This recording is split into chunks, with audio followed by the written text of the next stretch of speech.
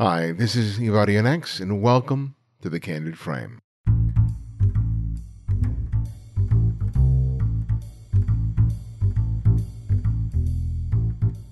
Before we get started today, I wanted to announce that a couple of months ago, I did an interview with Colin Westerbeck in which we announced a competition for street photography, and I provided a link to a website that wasn't active at the time of the release of the episode.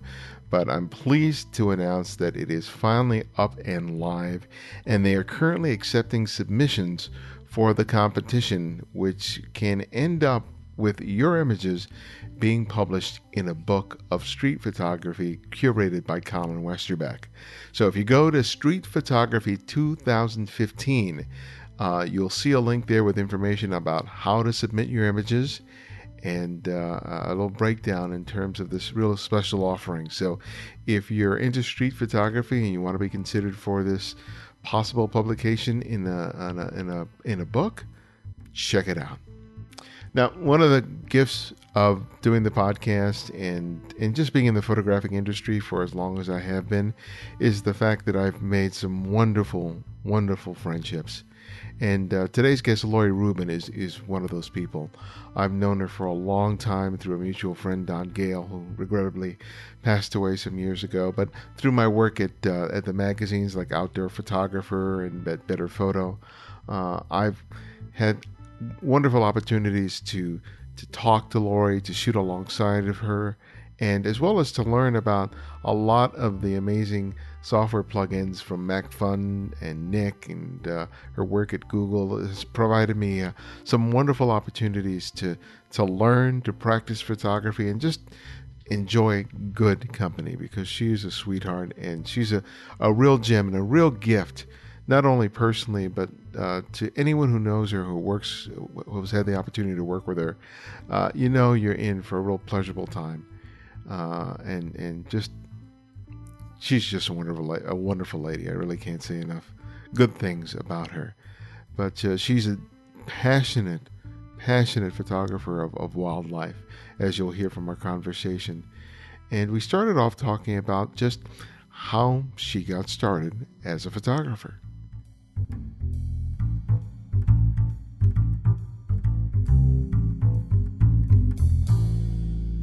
Yes, I actually started my career many years ago with Aldus Consumer Division that was bought out by Adobe. And I was working as a technical support supervisor, working on programs such as IntelliDraw and Gallery Effects, which were the original filters that went into Photoshop. And so during my career, I've always worked in software companies. I joined Nick Software in April of 2005. And that was just fantastic because I remember the very first day I started there, Josh Haftel, who was the product manager, opened up our consignment cabinet, which is full of Nikon cameras. And it was the first time I actually saw a professional camera with these, attachable lenses. And I looked through, it was a Nikon D2H, and I had a 70-200 lens on it. And I looked through it. And I thought, oh my gosh, this is how I want my world to look like. And from then on, I was hooked. I mean, I know the exact date and time, as many of you folks probably do too, when you actually discovered, oh, this is it.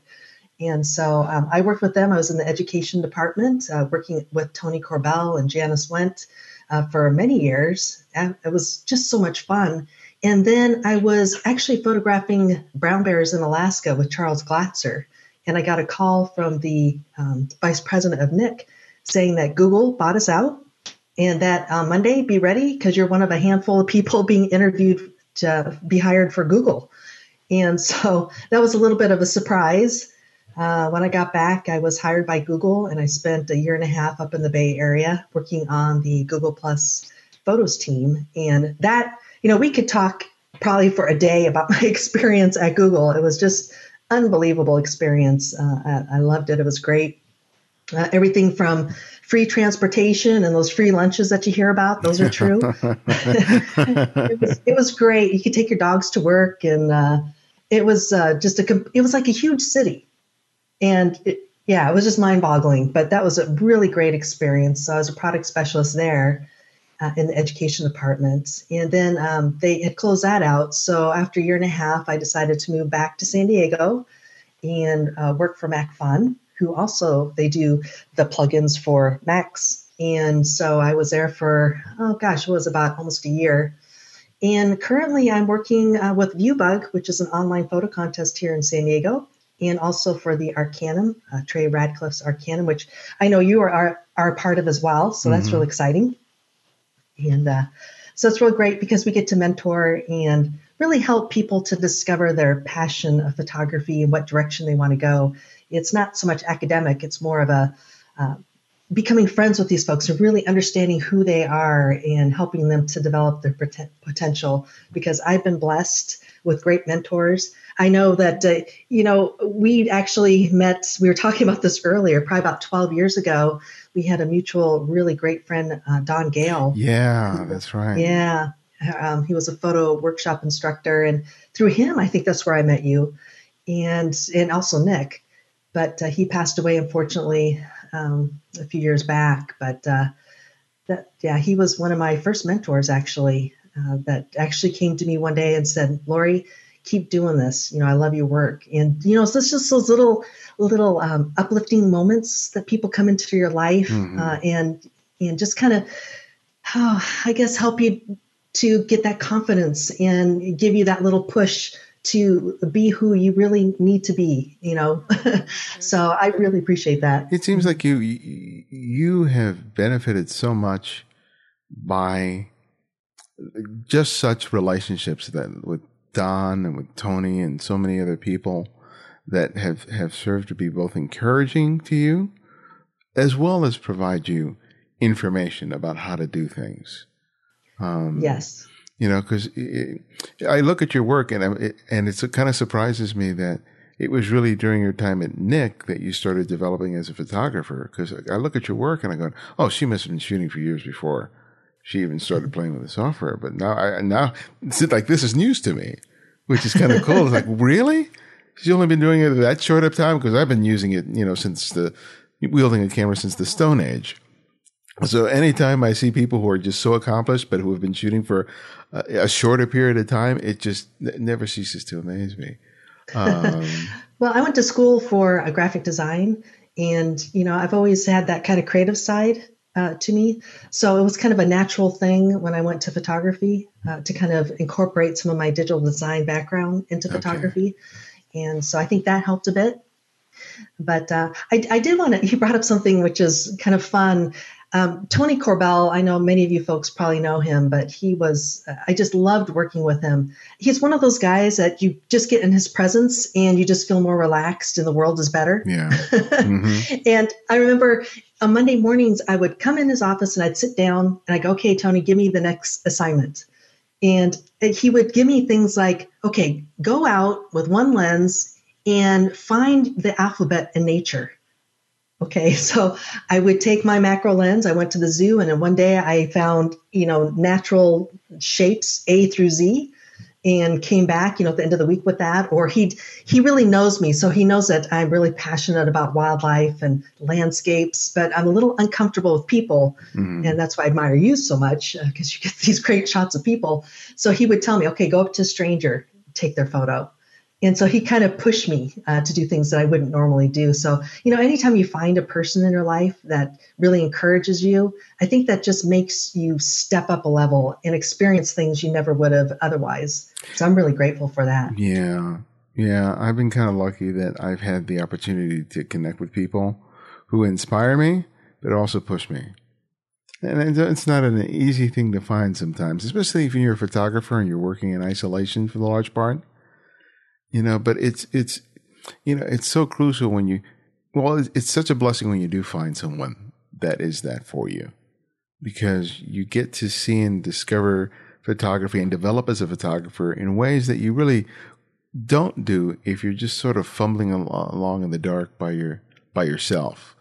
Granted, there's a lot of material out there, but there's something to be said for getting feedback from someone that you respect and then respects your journey and your desire to learn and get better. Absolutely. Yeah. Yeah. Another thing too, what I'm doing right now and what I have been doing is I reach out to influencers in the photography industry And so I feel like I've got one of the best jobs on the planet because Yeah. I get to talk to people like you and all these wonderful, photographers that I really look up to. And it's just a joy to me because I get to discover new people, exciting new works, folks that I've always admired. I've been to Art Wolf's, house a couple of times, and he's like the epitome of a nature Yeah. photographer guru out there. So I've just been truly blessed. It's just been a wonderful ride. I mean, if it could end right now, I would say this has been a ride of my lifetime. I've enjoyed every second of it through these, what has it been, 12 years or so with the photography. And I hope I continue. And if I'm in a wheelchair, I'll just take macro shots. I'll do something. But I love it. I'm really passionate about it. What I really love and appreciate about your work is when I take a look at it and I see you using, Photoshop and Lightroom, but I see you using these plugins and you use them in a way that doesn't call attention to the fact that you're using these, but that make all the difference in the world. And every time I look at your photographs, I go, I need to work with those things more than I do. Because you bring out color and detail and just stuff that you just can't do natively with a default application. And I love how you use these things with a really gentle, subtle hand. And what allowed you to sort of develop that sort of sensibility when it comes to using these, using the plugins to achieve the look that you do in your photographs? Well, it's twofold here. One is that I really got to understand the Nick software products, and the control points, I think, are just magical. If any of you folks have used control points, where you can place a control point on an area and it'll look for similar textures and tones and patterns, and it'll just affect a certain area. It's just magic. So working with that, doing webinars and educating other people on how to use our software, I had to really know it inside and out. Yeah. Same with MacFun. And so, after a while, you get your own style. And again, working with influencers and seeing their work, I've been inspired by so many people out there. But with nature, you don't want to really push it over the edge. It's more you want to keep the integrity of the animal. But you can enhance, the eyes, maybe with some sharpening, or bring out some of the nice contrast with total contrast and things like that, that really make it stand out. So there's little tricks that I use, and I do share them, through webinars and videos and blogs. But yeah, I love working with Nick and MacFun. It's it's kind of like second nature. In fact, when I go out to photograph and I look at either a landscape or an animal, I'm always thinking about how I'm going to enhance it. So I'm not fearful if I'm in the middle of the day. I know that I can, bring out some of those details in the shadows or take down some of those blown highlights. If it's early morning, I can, enhance some of those details in the mist and the fog with other, software programs, including Lightroom and Photoshop. So it's just, you kind of put on these different, set of glasses now once you really get into the software programs and understand what you can use to help that vision that you had in that moment. You can take that into post-processing. And you make a great point about this idea that by having to teach someone else, you have to be really on top of your game in terms of what you're sharing and being able to communicate that. I was teaching a workshop today, and sometimes when I'm shooting, I don't have to think about what my process is.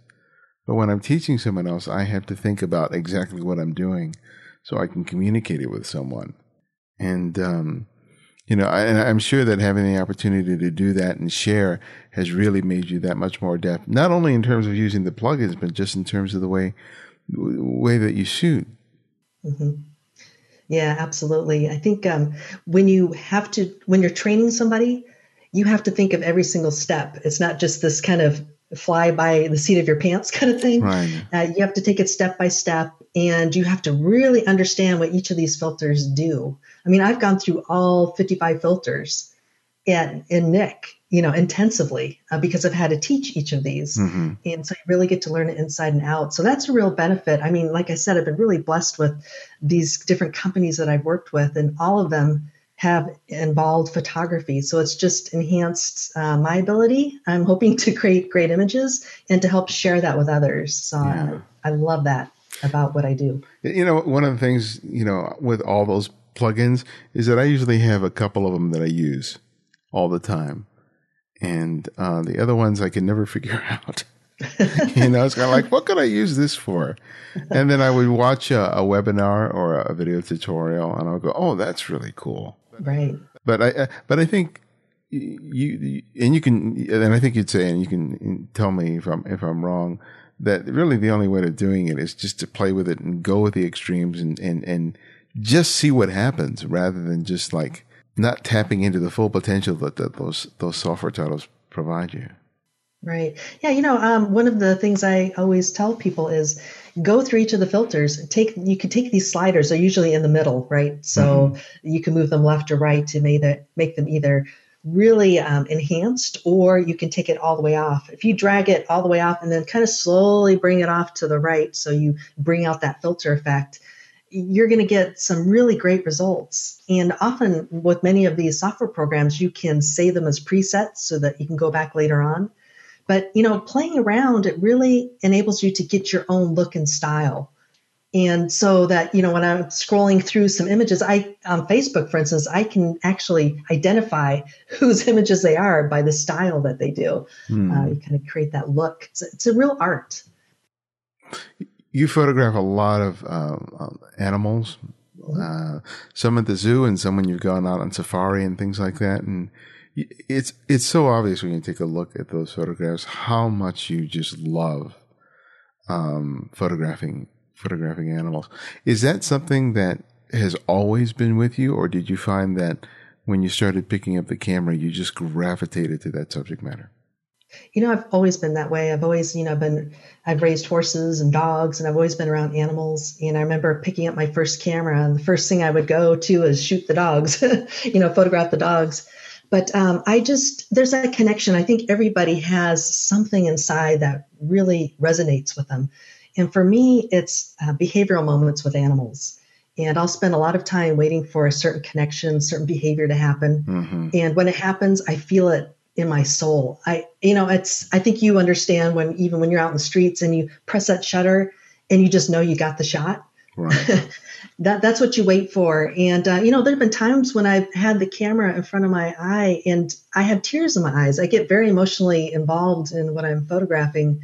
But, those are the kind of images that resonate with other people too, hopefully. One of the moments, probably one of my 15 minutes of fame, happened when I was at the zoo and I was photographing a mother gorilla looking at a magazine of a picture of her baby with her baby sitting next to her. It's just one of those moments I couldn't have set up better, and it ended up going into the Smithsonian Institute. So it's, you wait for those moments, and when they happen, it's just, and you feel it, and it's like, okay, I can go home now. But that's what I strive for.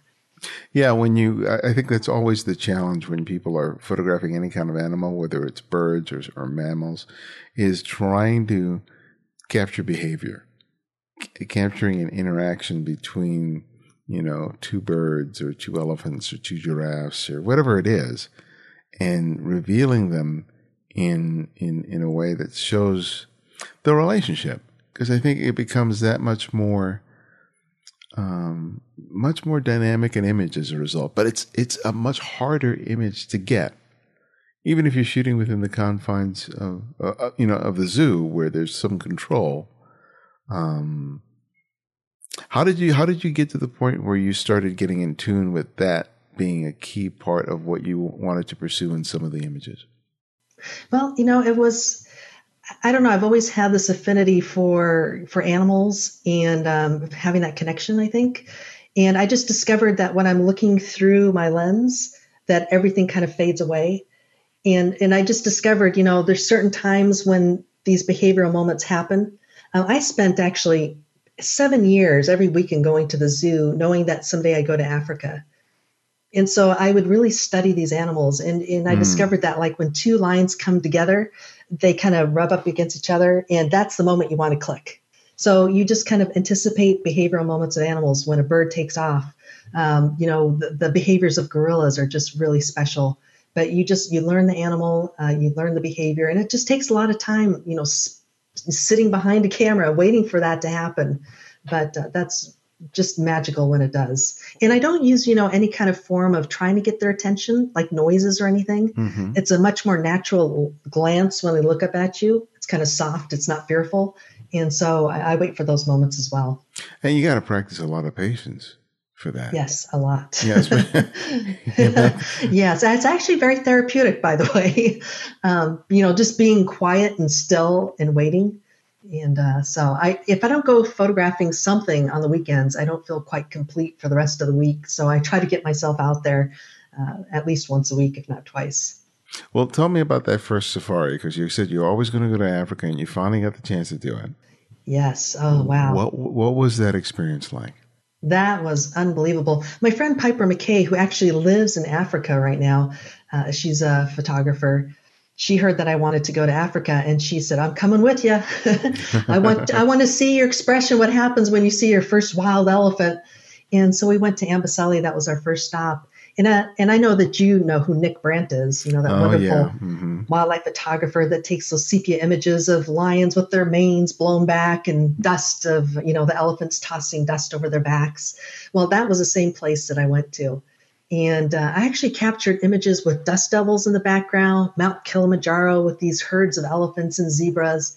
And it was absolutely breathtaking. In fact, it's so good. I had such a great experience in Africa that I almost don't feel like I need to go back, if that's as weird as it sounds.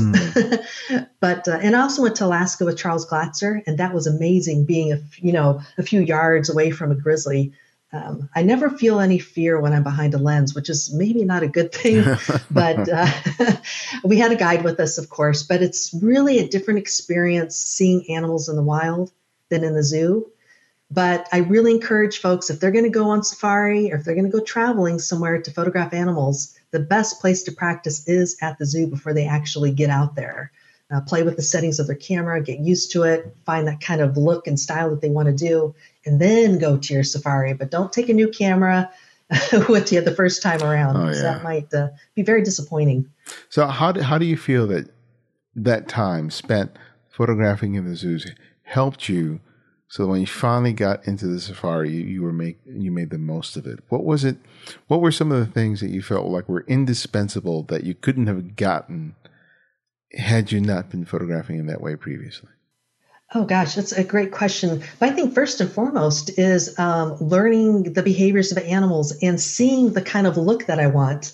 I took so many shots and was able to post-process so many of those that I kind of got an idea of the shots that I wanted to take in Africa. So when a lion came towards me, I knew I would take a wide angle because I wanted to get that environmental shot, but I also want to get that close portrait. So I zoom in. So I had my 200 to 400. I had a 70 to 200 with me, and I was kind of switching off and on.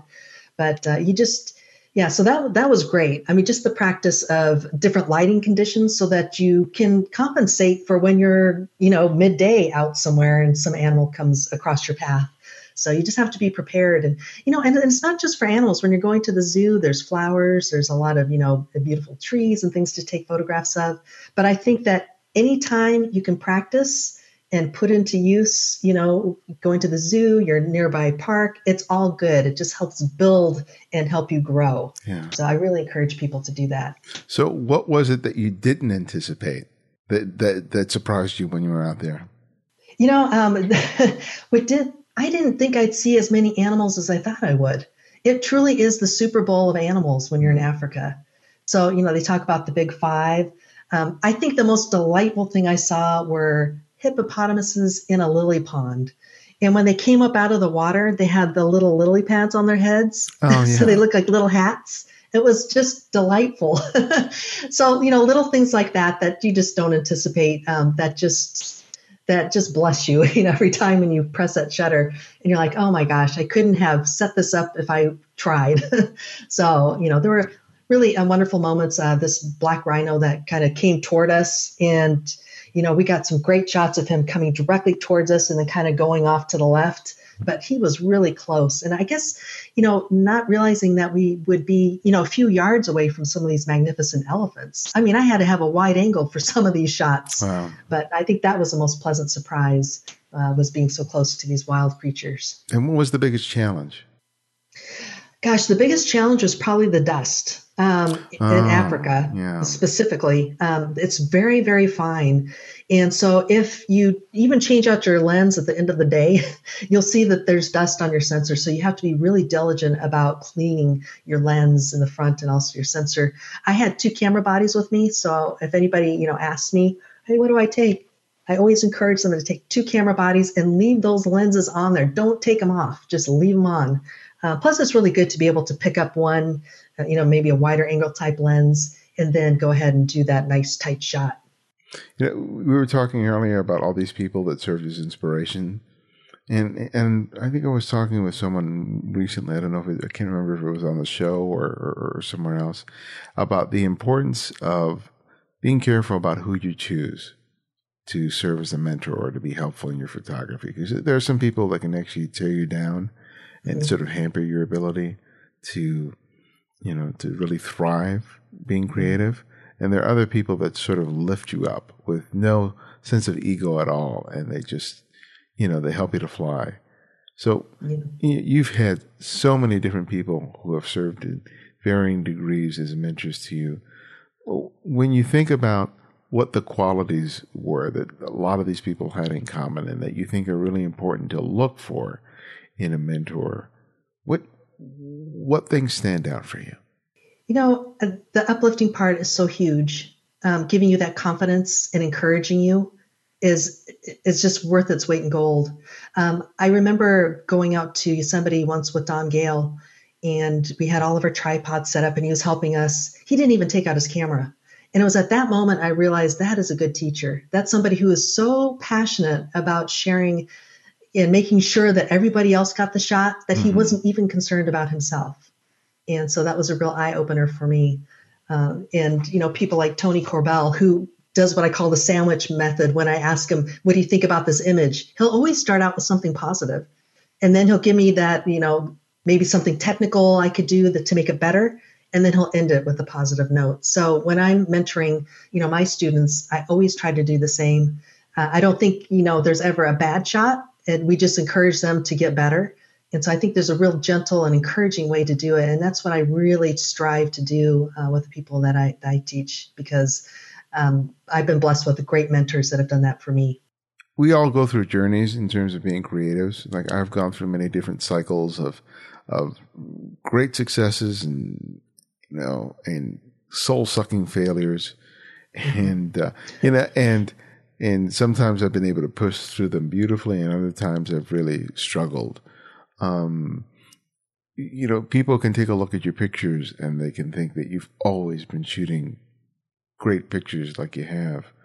So, besides having people around you who sort of been encouraging, what did you sort of have to do for yourself in order to sort of maintain the momentum of being creative? Because I know from experience that even though you're working in what seems to be like a creative community, even though you're surrounded by photography and photographers, that doesn't necessarily mean that it translates into you being creative in a really positive way. And sometimes, even though I was surrounded by all this amazing creativity, I would have moments where I was feeling stagnant, where I was just feeling frustrated, where I just wanted to give it all up. And it gets exacerbated by the fact that I'm seeing all these people produce amazing work, and yet I'm not able to do it, or I'm not willing to do it. So how did you sort of negotiate that landmine of complexity? Yeah, that's probably one of the most important things in photography, and that is just to keep doing it and pushing yourself. Whether it's forcing yourself to get out on the weekends to go shoot something, just keep doing it. It just becomes a habit to the point where you just naturally want to do it. And I remember one day that I actually set this out on Facebook, and I could probably find the exact date, but I said, should I go or should I stay? Because I was debating whether I should go to the zoo. It wasn't the best, weather outside. It was kind of bright. And everybody said, go, go, go. Well, on that day, I actually took a picture of a flamingo with its baby that won first place in the Best of Nature contest. So, you never know when it's going to happen, but you have to really, you have those moments when you feel like, oh gosh, I can't wait to get out the door. And there's other moments where it's like, I'd rather just stay in bed. I'd rather just stay here and, don't worry about it. I'll get it another day. But you never know what's going to happen on that particular day. Yeah. So I just, encourage people, get out there. And the other thing, too, which is really important, is get those pictures off of your memory cards. I mean, the first thing when you come home, download those babies, put them in Lightroom if you're using Lightroom, and go through and flag a couple that you think are hero shots.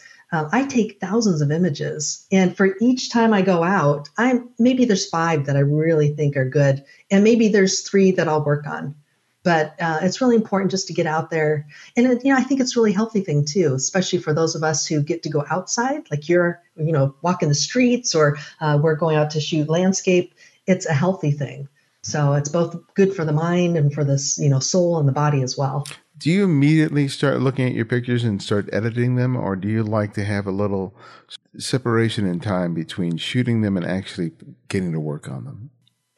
When I come home, I'll maybe, flag 5 of them, and I'll immediately start working on one. I'll pick the best one because I get so excited when I come home, especially if there's one that I think is really, going to be something special.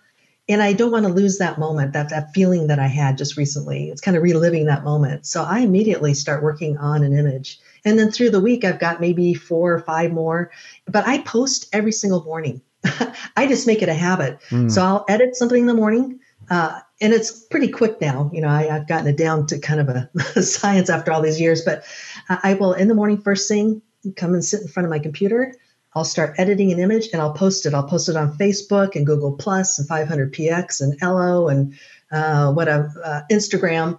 I post them specifically because I want to take the emotional connection away from me and my image, and I want to see what other people think about it. It's actually a really good way of figuring out what things you want to maybe put into a contest or sell, because that's your audience, right? So I like to do that. So tell me about the selling, because I know you sell prints and do some other things with your imagery, despite the fact you have used images in terms of serving as tools for education when you've worked with Nick and MagFun. But tell us about what you do with the images outside of, sharing them in the way you just described. The main thing is I do share them. I do use them for educational purposes. The zoos are very strict about copyrights, so especially here in San Diego, so I'm not able to do anything other than share them. There are some other zoos that have been much more open to being allowed to use them for educational purposes, but I can't actually sell those. It's funny because every week I get people asking me, oh, I love that picture of your gorilla. Can I buy it? And I have to say, no, sorry, I can't sell it. So that's kind of frustrating. So I can't sell the zoo stuff. My landscape stuff, I can. And I'm kind of up against the same issue right now because I'm into aerial photography. I have a couple of DJI drones that I fly. I'm actually one of their experts. And I can't actually sell those either because the FAA has a strict regulation. At least at this point, you can't sell anything commercially. So I'm kind of waiting for some kind of certification for us to get that will allow me to do so. Yeah. But I am able to enter contests. In fact, one of my aerial images right now is going around the world for it's called a Sky Pixel Perspective Gallery. That started in Los Angeles last month. They're in San Francisco right now, and it's on its way to Hong Kong. So that's pretty exciting. But that is my new passion too right now, is taking images from the air. It's like when you first discover like macro photography, that there's this whole little tiny world in front of you that you never noticed before. So now when you're up in the air, you can look straight down and you see these wonderful textures and patterns. Just last week, I took some images of this wonderful artist who was drawing patterns in the sand. And I was able to get an aerial perspective of that. And it looks really, really neat. So I'm really excited about that direction that I'm taking with my photography as well. Well, when I was taking a look at your website, that was one of the things that surprised me. I said, when did she get into this? Yeah, 2 years ago, actually. So, I was actually one of the first, I would say, probably women flyers of DJI. A couple years ago. We started a Facebook community called Amelia Drone Hearts because there weren't very many people out there, women. And we started out with 2 of us, and now it's over 300. So that's really exciting. We're encouraging women because it's not just a guy sport. right? Yeah. I mean, we're photographers first and foremost, so it's like a flying tripod. So women enjoy it as well. So, how is that different from shooting, with a traditional camera? What are the considerations that you have to make in order to be able to make a good photograph? Well, it's kind of interesting. At least the Phantom that I fly, as you look at your iPhone as you're flying, it's a live preview. You can actually see it on your screen. So I'm able to set up for composition. So if you think about landscape, those leading lines, the same thing Right. applies when you're up in the air. So you're still looking for composition, you're looking for great light, and it's wonderful to be able to see it on your iPhone right in front of you or your, iPad. So it's a whole new thing, but when it comes down to photography, the basics are still there.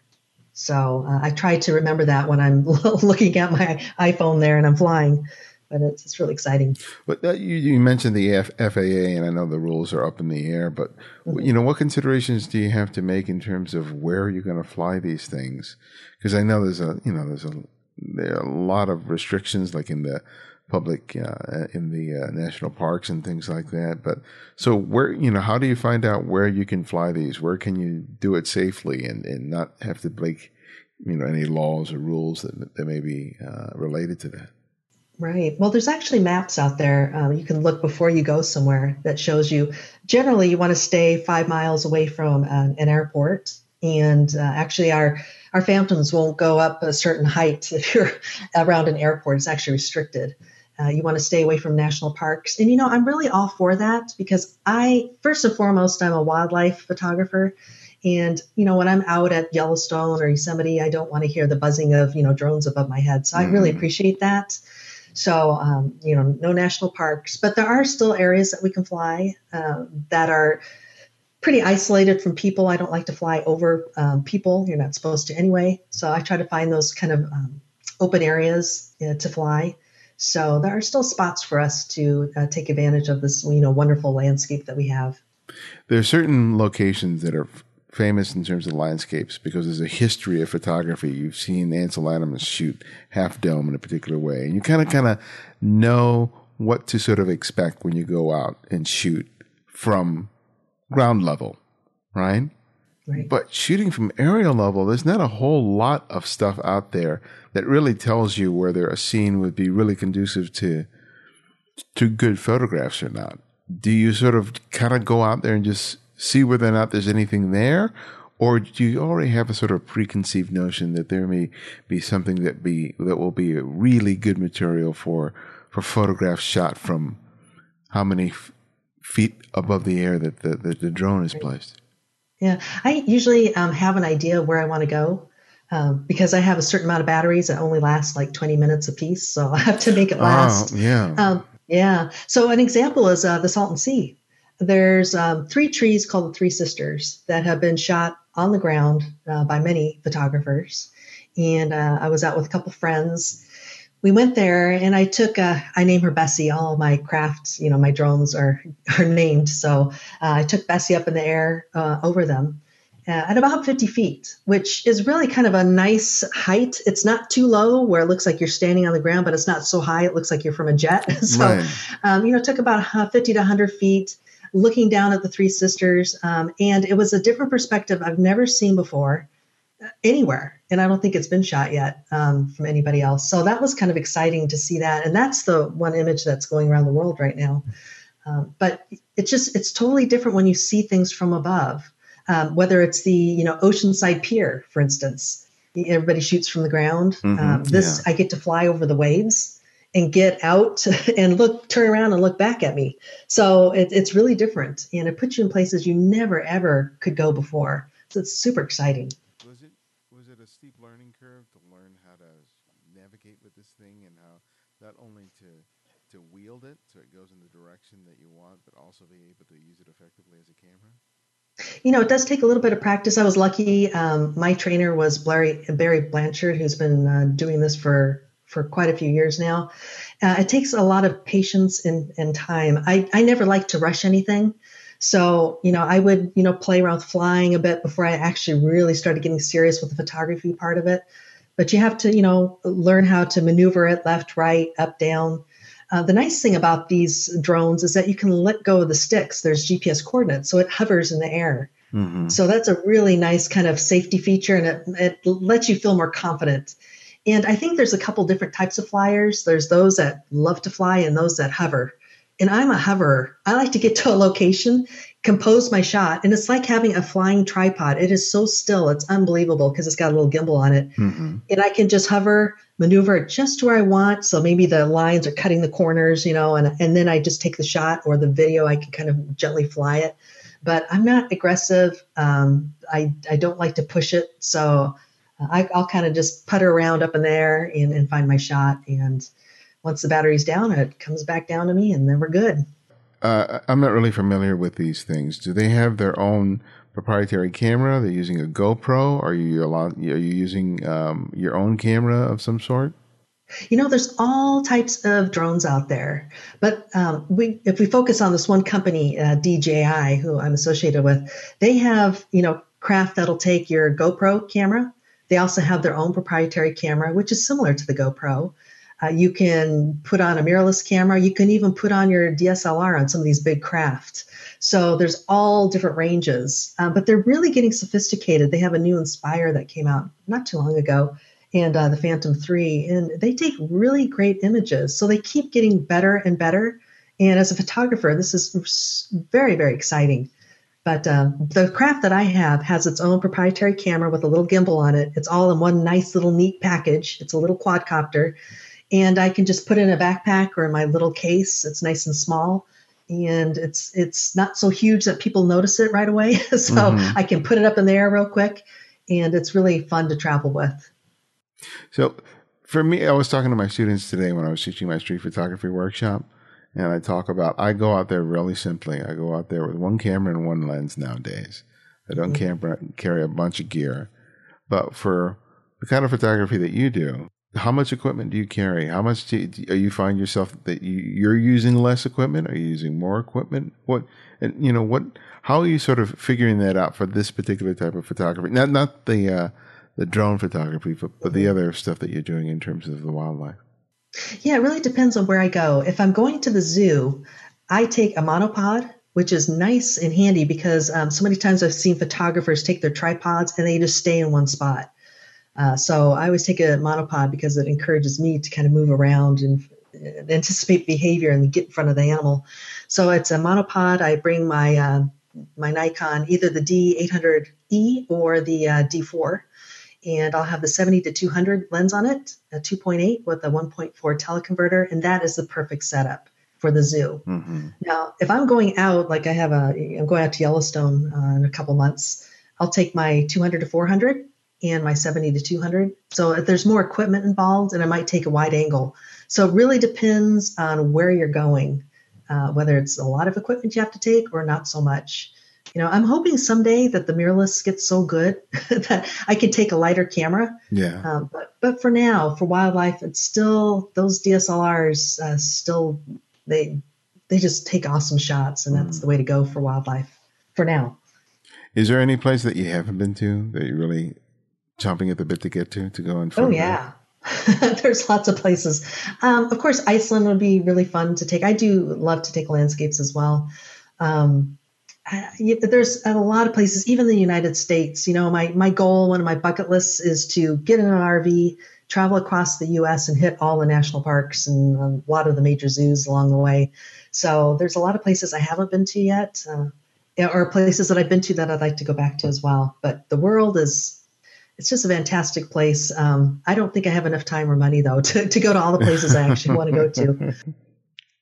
So with what you're doing now with the photo contest, why don't you tell us a little bit about that? Because that's a new part of your career. Why don't you, because I think a lot of people who listen to this show would probably be really interested in what you're offering there.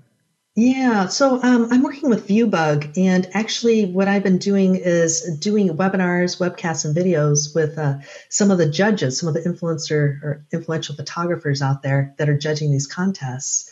And the fun thing is they tell me, what they're looking for in a winning image. We look at some of their own images and they give some tips. So that's really what I'm focused on. But, One of the things that really got me inspired also in photography was actually entering into photo contests. At the time, it was Better Photo, which I know you were instructor for a while there. And that also gave me the confidence because, people, as they started to like my images, I thought, well, maybe there's something that they know that I don't know. Maybe I should continue to do this. So entering photo contests is a way to validate a good image of yours. And it's fun. You get to be inspired by other photographers as well. So on Viewbug, they've got probably about 75 contests. It's crazy, that they have per day. And these fantastic prizes, everything from cameras and tripods to gear, and it's amazing. The people that work there are just the nicest people. I'm very passionate about photography. So I'm really, really so excited to be working with them and to encourage, people to create their best work. And I think that's one of the ways to do it. Enter these photo contests, see where if you could win, that's awesome, but even just still trying. And I think that's one of those things we just have to motivate ourselves to keep doing it. And this is one of those things you could do. Yeah, I recently did a tutorial, one of those things, video tutorials with you. Mm-hmm. And yep. I'll be judging a contest soon, and I'll have details on that on the website. Yes, that's going to be great. Well, my last question that I ask each guest is I ask them to recommend another photographer for our listeners to discover and explore, and it can be anyone, someone you've long admired or someone you've recently discovered. So who would that one photographer be and why?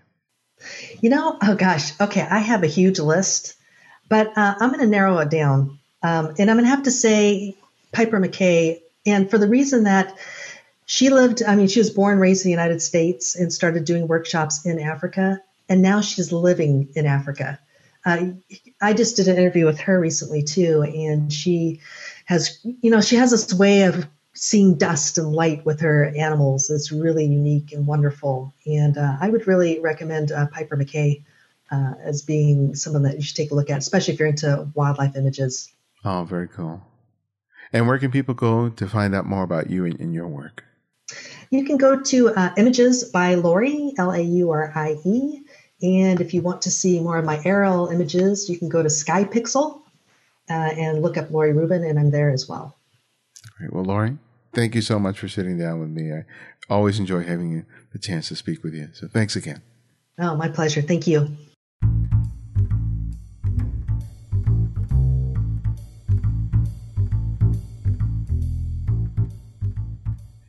Thanks for joining us for another episode and for spreading the word. You can show your support for the show by contributing any amount via PayPal.